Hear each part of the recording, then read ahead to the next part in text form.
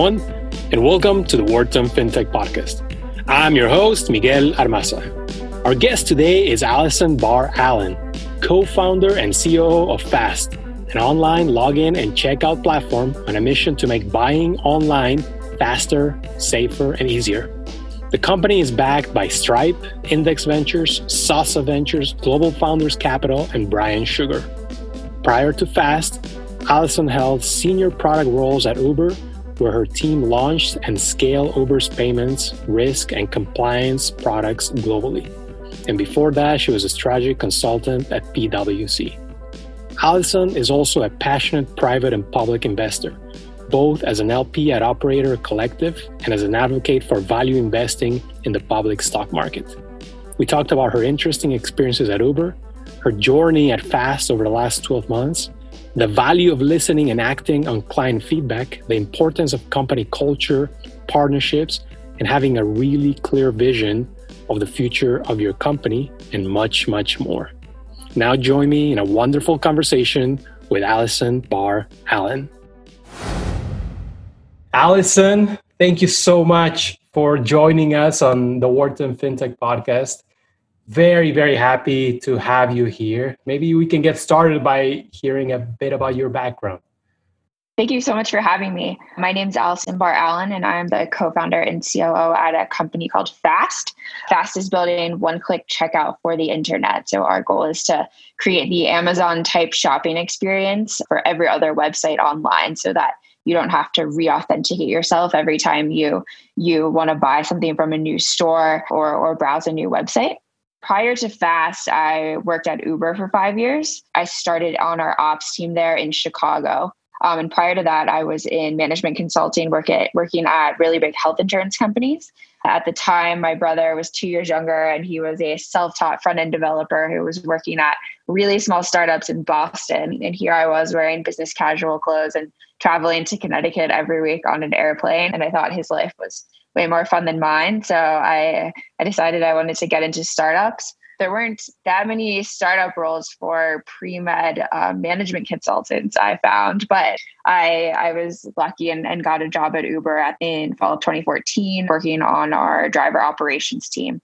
So Uber was scaling really rapidly, but the hardest problem was making sure that we had enough drivers on the road because there was just sort of like unprecedented demand for the product from the rider side. So my team helped manage the Chicago market and really manage the driver experience end to end from when they get onboarded and signed up all the way through to making sure they're happy on the platform and driving with us. So it was an incredible experience there. And I was in Chicago for a year with Uber and realized that payments, I thought, was the most important part of this whole ecosystem for drivers, because drivers were mostly driving to get paid. And if they didn't get paid on time, or if they didn't understand why they got paid a certain amount, it was very catastrophic for them. A lot of them were living paycheck to paycheck.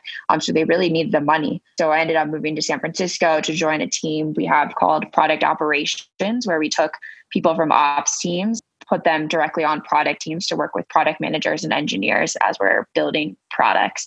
So I focused on payments, specifically driver payments. And I focused on two main things while I was there. One was product strategy. So Uber launched in 70 plus countries all over the world in 2 to 3 years. So we suddenly had this very, very global company. And it was also a very local company in that there's a lot of nuances, especially when you're moving people around cities. So my team would work with ops teams all over the world to get their product requests and feedback and ideas for what the product teams at HQ should build. And it was an incredible learning experience because payments is very localized. So you really understand when you can't accept a certain payment method in a country and that's leading to lower growth or it's blocking people from being able to use the platform, you realize how important payments is to everything. And it's just like such a backbone and cornerstone of all products. So I learned a ton about localized payment methods and really how people pay for things all over the world. In most countries besides the US, you can pay for Uber trips in cash.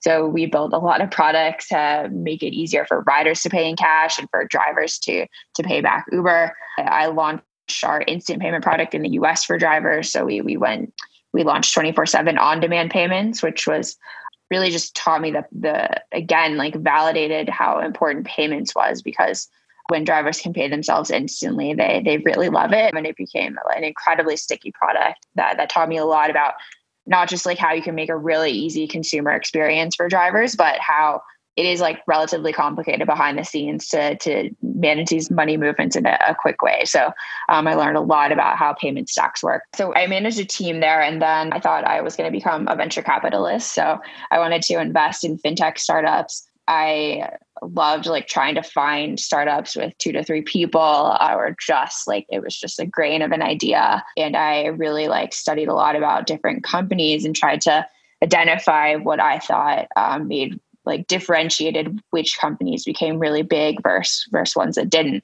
My main hypothesis around it is I believe that really big companies, to build a really big company, you have to be solving a really big problem. And a lot of companies fail because they're not solving a big enough problem. And because of that, it's just harder to build a big business.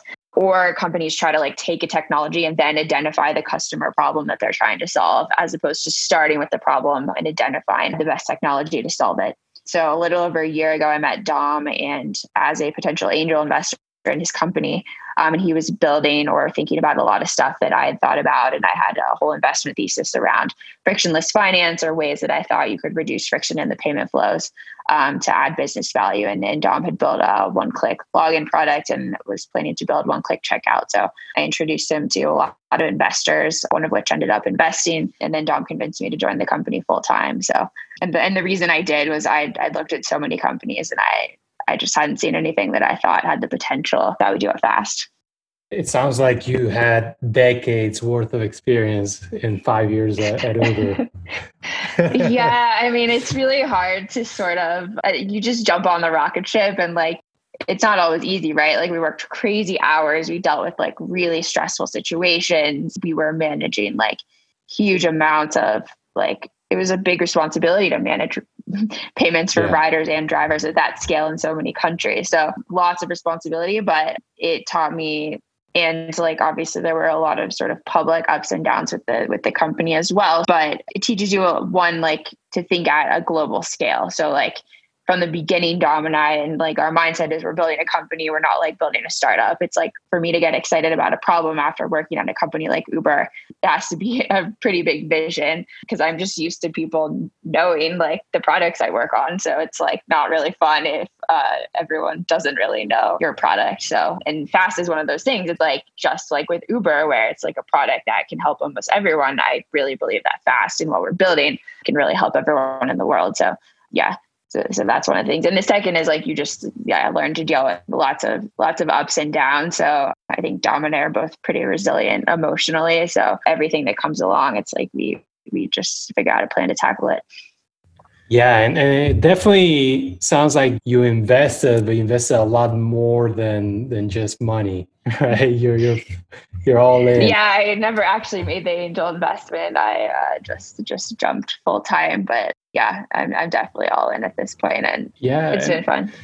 So tell us a bit about the company. It makes a lot of sense given your background and the problem that Fast is trying to solve. But tell us how Tom's initial vision and some of those initial challenges to get started. And I know you guys, obviously, I'm sure you consider yourself in the very early days, but there's still a lot that you've already built. Yeah. So Dom had built a prototype, which was a passwordless authentication. So it's sort of like magic links where you can like click a button and it's login. And then when I joined in what we raised the pre-seed round on about a year ago from Yanni Hammer, who's a incredible fintech investor at Index. Well, he invests in other things, but he has some incredible fintech investments. So what he invested on was checkout. So turning that one-click button into checkout as well. And the reason it's really big and very interesting is we're really combining authentication with payments. So there's been a lot of players in the space, like Login with Google has done pretty well on the authentication side. Facebook used to be in the space a little bit more before some of their trust issues. And then on the payment side, there's different wallets. There's like Venmo, there's PayPal and others. But even if you use PayPal, if you go to Nordstrom, you generally still have to create an account, which means you have a password. And then you just use PayPal as the checkout method, where we're really combining authentication with payments, where if you go to a website for the first time with one button, not only can you create an account account with the store so that the store knows who you are and can build a relationship with the customer, but also you can check out and you don't have to enter, like fill out any forms. And there's one store we're on called Shark Wheel where it's like on the checkout page, there's like 4 different tabs and fast checkout is like at the button. So it's like, would you rather fill out this form with like 15 plus fields or press one button? And for most consumers, like the one button will generally be the obvious choice. So yeah, I mean, it's a bet on like reducing friction on the internet and whether like it will help all types of stores and businesses. And it also can help like smaller stores better compete with bigger stores. In addition, there's like a lot of interesting things so because of my Uber experience and my sort of fintech obsession, I studied international markets a lot, especially like payments wallets in Southeast Asia and China. And there's just like, because what happened was Gojek ended up creating mobile wallets. Like Uber had a strategy in the space at the time. You see what happened with Alipay, Tencent, and like these are just like huge payments companies. And a lot of them are also combined with commerce. So commerce and with social. So WeChat has a payment method that's sort of everywhere. And no one's really been able to do that in the US. I think companies like Facebook are sort of trying to add some payments components now that they see that that's sort of the next thing beyond advertising, but they chose to invest in advertising instead. And because of a lot of their trust issues, you're not going to pay your taxes with Instagram payments, right? Like, I don't think you would trust that as a platform would do sort of like more confidential purchases with. So really there's like a huge opportunity to be this trusted identity and payment provider in the US, which is a big market and also in other markets. And then another part is the identity component. So as an investor, I was actually looking for a company that I called an identity API. So at Uber as well, we spent a lot of time and money thinking about identity. So every new driver who signs into the platform, we have to prove who they are. We have to upload their driver's license. We have to validate their insurance. Their insurance expires. We have to build a technology to notify them. And then they have to update new insurance. And we have to make sure all the documents are valid. And we got our payments money license in Europe. And to get the license, we had to validate the identity of every single restaurant on the platform, which meant we had to collect all the business documentation of every business. So these are like huge efforts and they're all related to identity. So like identity is just such a core component of so many different businesses. And another thing is it's like if you upload all the documents and Uber approves you, like to do it on Lyft, you'd have to exactly duplicate everything you just did.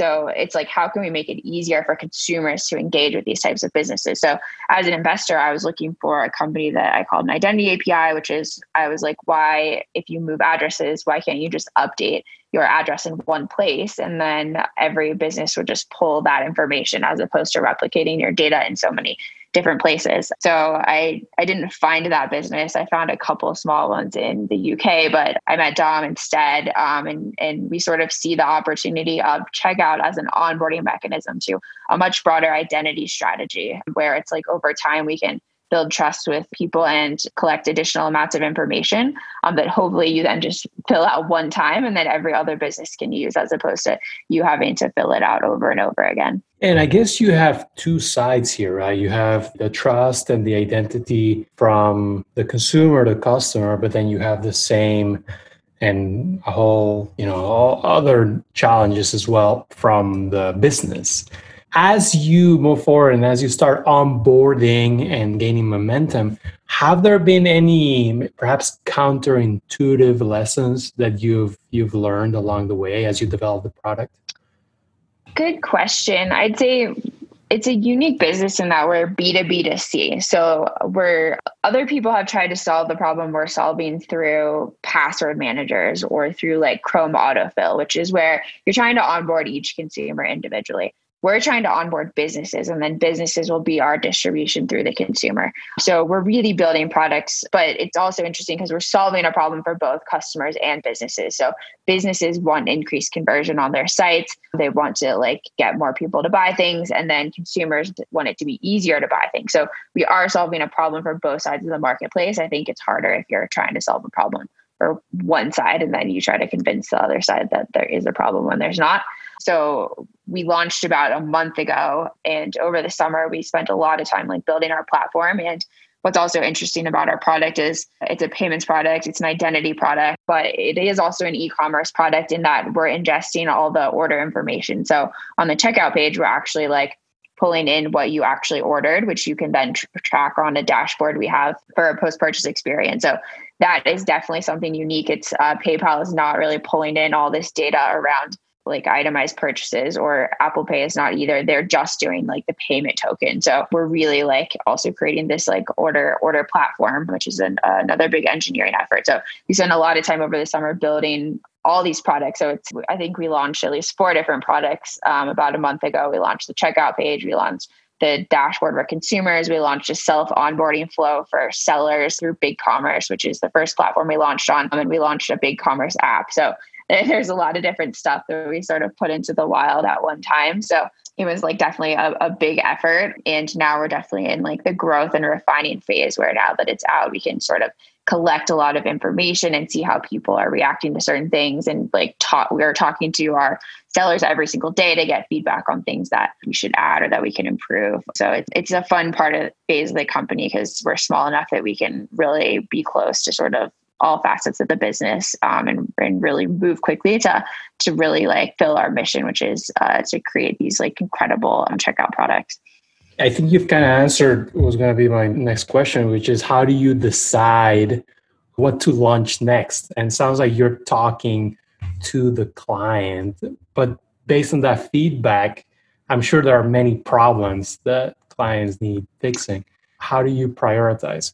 Good question. So I think we have I don't know if it's a unique view, but over a year ago when I was like sort of studying how businesses are created, I think it's really important to have like a very clear vision of the future of your company. So in November, right when I joined last year, I wrote like a first version of a master plan for Fast, which is like, okay, first we're launching checkout, and then there's like the identity component, and then there's like a post-purchase component with different products. And then beyond that, there's like lots of ways we can build like different financial products on top of this like network that we're creating. So I spent a lot of time thinking about sort of like what the longer term strategy is and what that would be. So then it's like figuring out, okay, like what are the things that we tactically need to do in the short term? So I think it's really helpful if you're starting a company, even if it's like 1 or 2 people, it's like, how is this going to become like 1 billion or 10 billion or $100 billion company? Like you need to be able to understand what that vision looks like. Otherwise you're not going to necessarily be able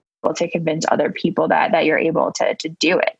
Because a really big company is not just like a prototype product. It's like you have to have like a much bigger vision of how it becomes something really big. So then in shorter term, then it's like about hiring the right people to execute on the vision and that it can actually build these types of products. I mean, it's not the easiest thing to do. Otherwise, lots of other people would have done it, but we've been able to recruit incredible people with lots of experience sort of building platforms at scale and also working within payments, which is like a bit of a unique skill set. And then it's figuring out like the order of products. So we first launched on BigCommerce, which was our first commerce platform. And then next up will be launching Fast Checkout on different platforms, which are additional engineering effort, but will unlock distribution for us. So like WooCommerce and Magento and others.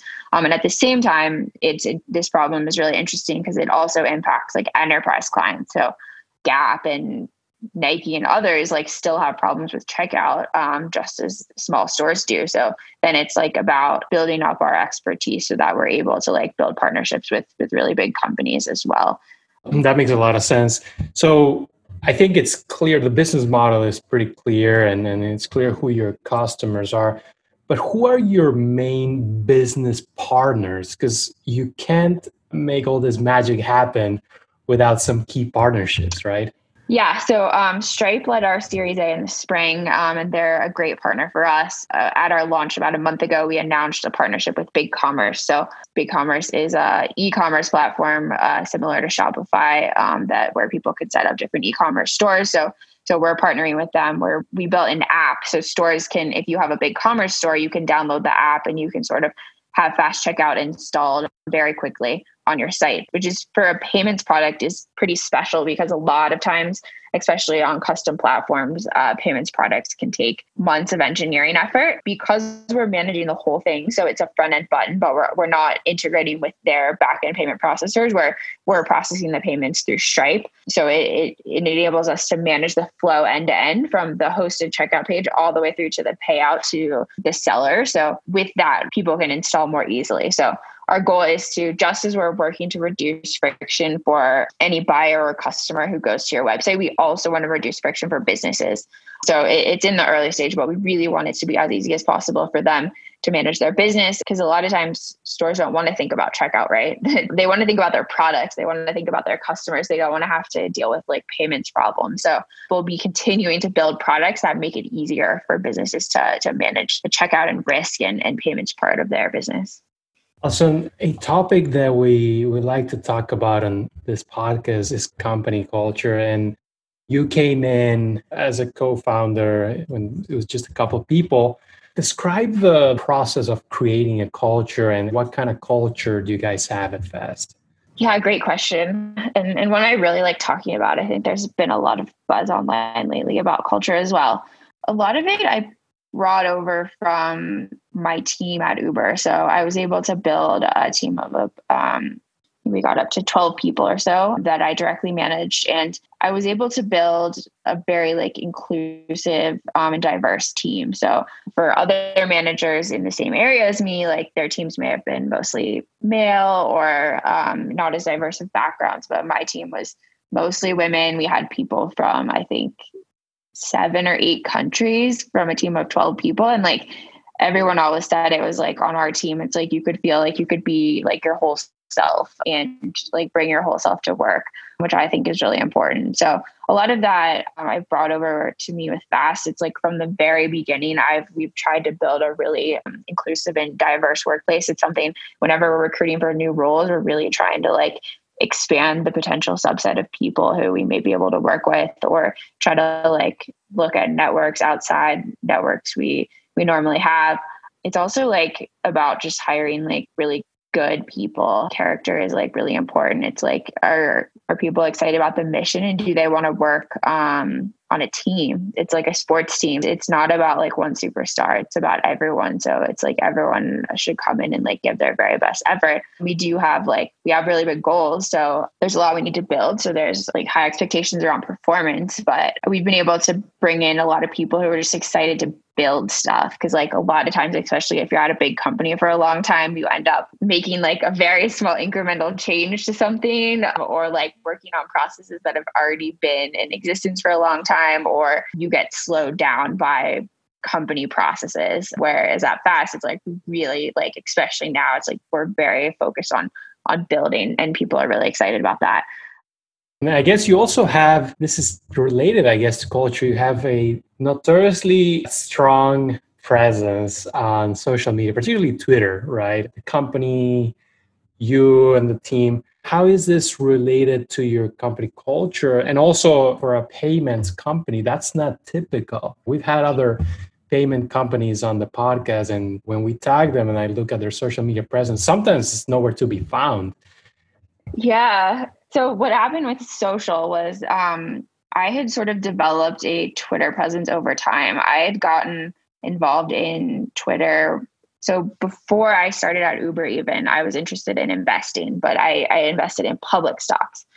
So I would use Twitter to get like earnings announcements or like follow what was happening with companies, because what would happen was like earnings would be released and then there'd be different Twitter accounts that would like release the earnings. So that's where I sort of started. And then I started following more tech companies when I moved to San Francisco and sort of got into tech. And I didn't know anything about venture capital at the time. I just like loved startups, and I love trying to find companies that I think are undervalued. So where like the hidden gems that people don't know about, but that are going to be really big. So I just sort of love the discovery process of trying to search for these things and trying to get conviction around them.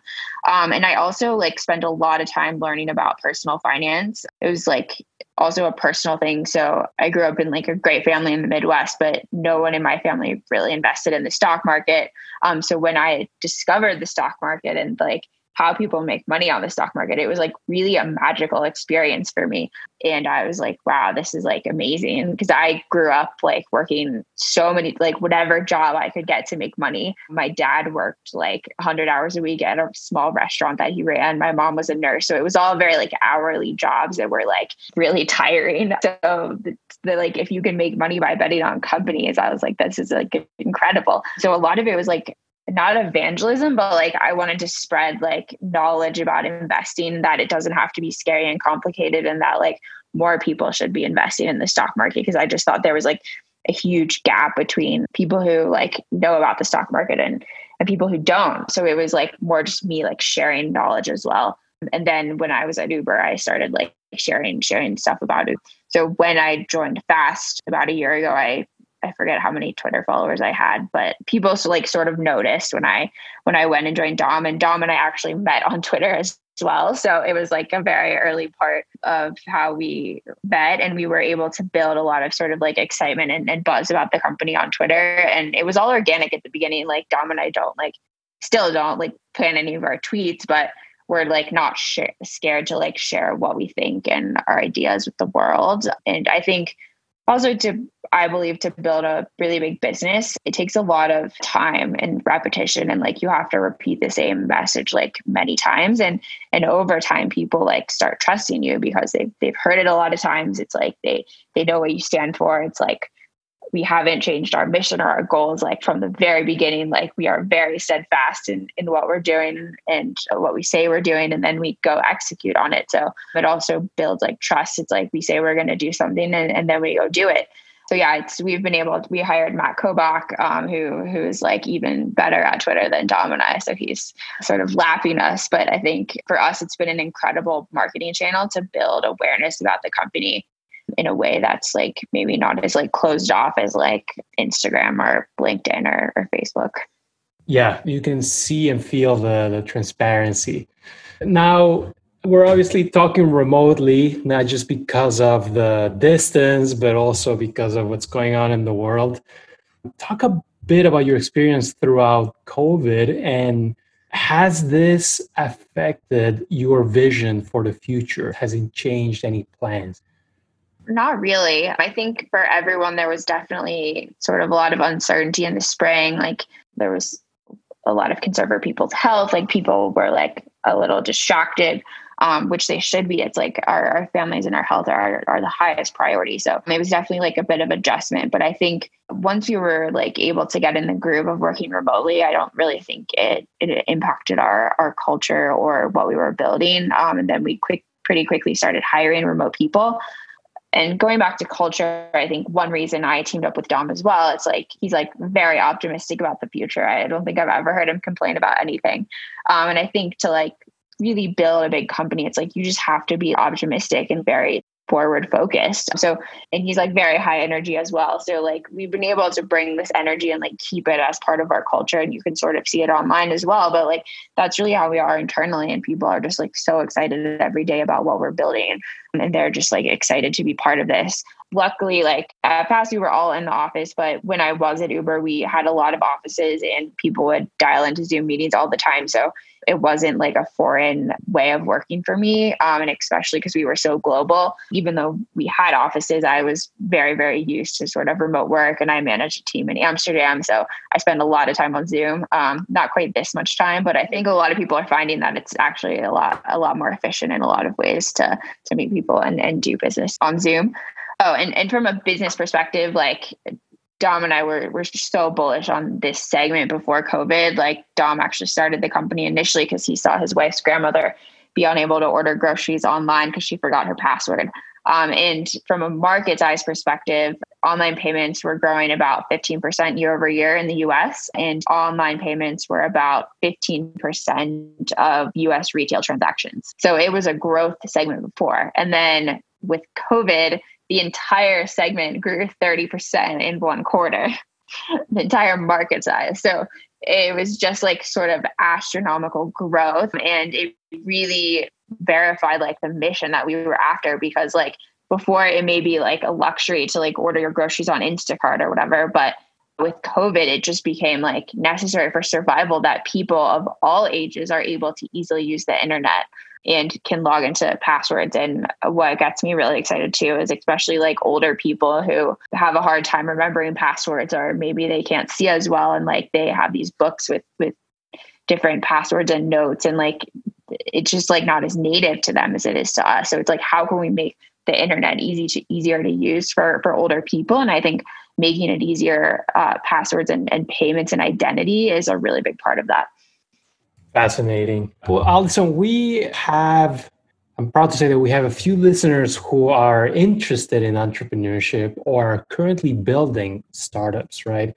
You have sprinkled a lot of knowledge throughout the interview, but are there any specific reflections from this past year or two as an entrepreneur that you'd like to share? Yeah, I think being a founder has more validated a lot of my hypotheses and ideas rather than change them. So I think the most successful founders will be people who are building a company because they want to solve a problem.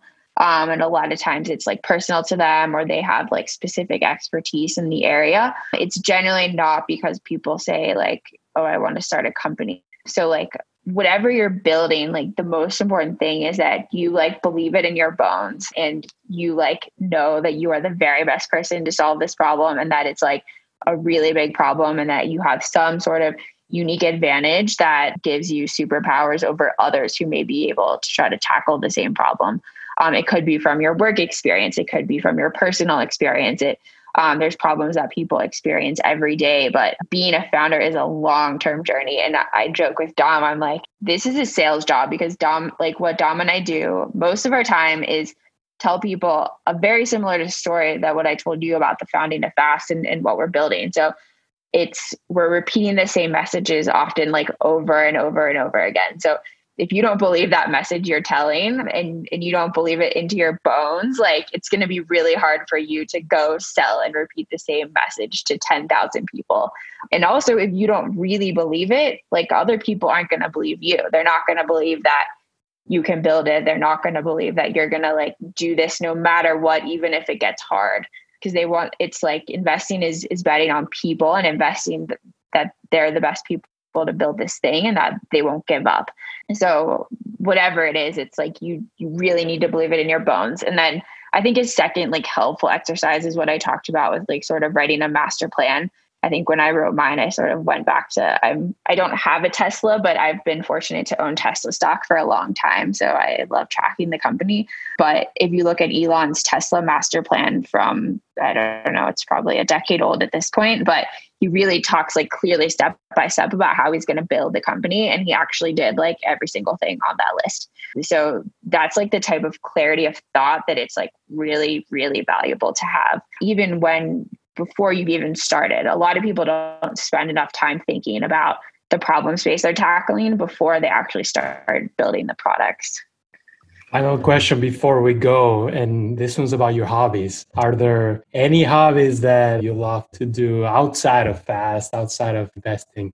Yeah, I spend most of my time with my husband and also doing endurance sports. So I spend a lot of time running. I recently got a road bike, so I'm starting to do that. But as much time as I can spend like outside and in the mountains is really great.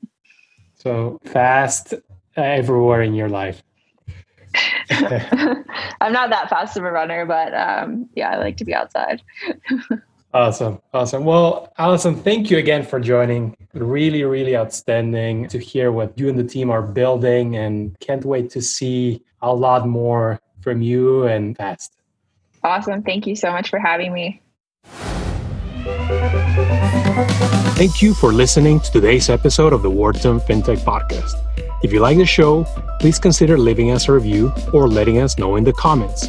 It means a lot and helps spread the word to more listeners. If you want more content from our FinTech community, please subscribe to our podcast channel and find us on LinkedIn, Twitter, and the rest of social media at Wharton FinTech. You will find interviews, articles, videos, and much more analyzing all aspects of the industry. We also want to extend a special thank you to our show editor, Rafael Ostria. Signing off, I'm your host, Miguel Armaza.